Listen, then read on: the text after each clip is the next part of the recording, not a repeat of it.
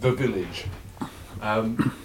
My impression, obviously, much more a sort of place to go and have a coffee and sit down for a light meal today.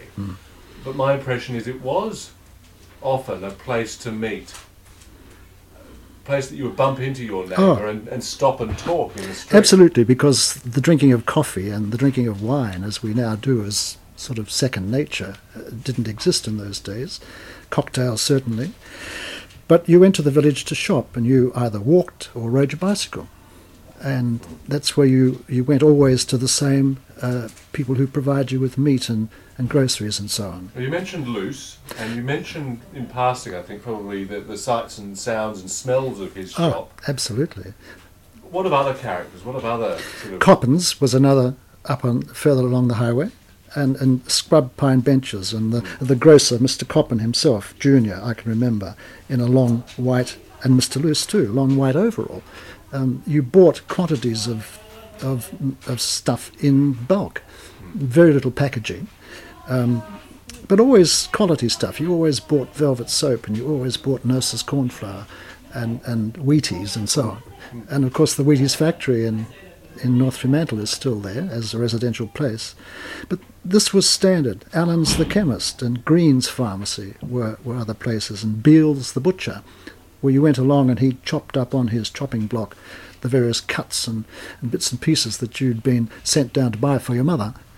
But they knew what you required. I mean, it was almost as though they had developed a connection with the family. Right, I know that you'll be needing such and such and such and such a cut tonight, old boy.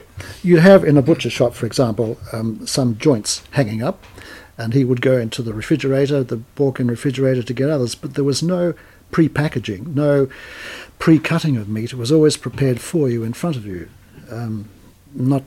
Well, I suppose today you can do that, but butchers have a much greater variety, and it's all pre-prepared.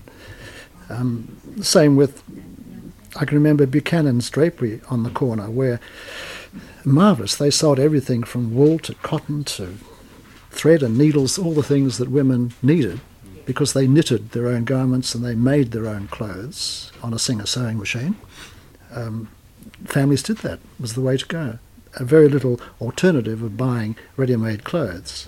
Particularly during the war, when there was great duress and shortage, you had to make do.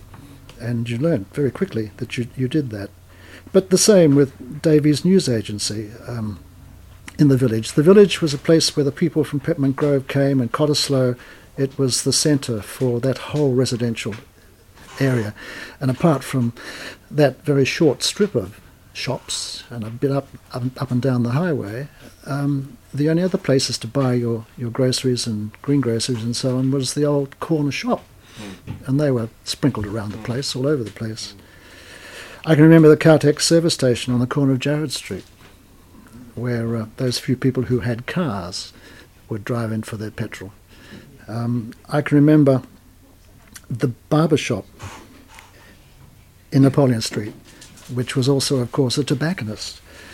And men always had short back and sides and loads of brew cream to slather it down, with a billiard room at the back, which was always considered to be a bit sus, and with the races on the radio blaring out, and the barber was always a man who was interested in racing and betting and so on.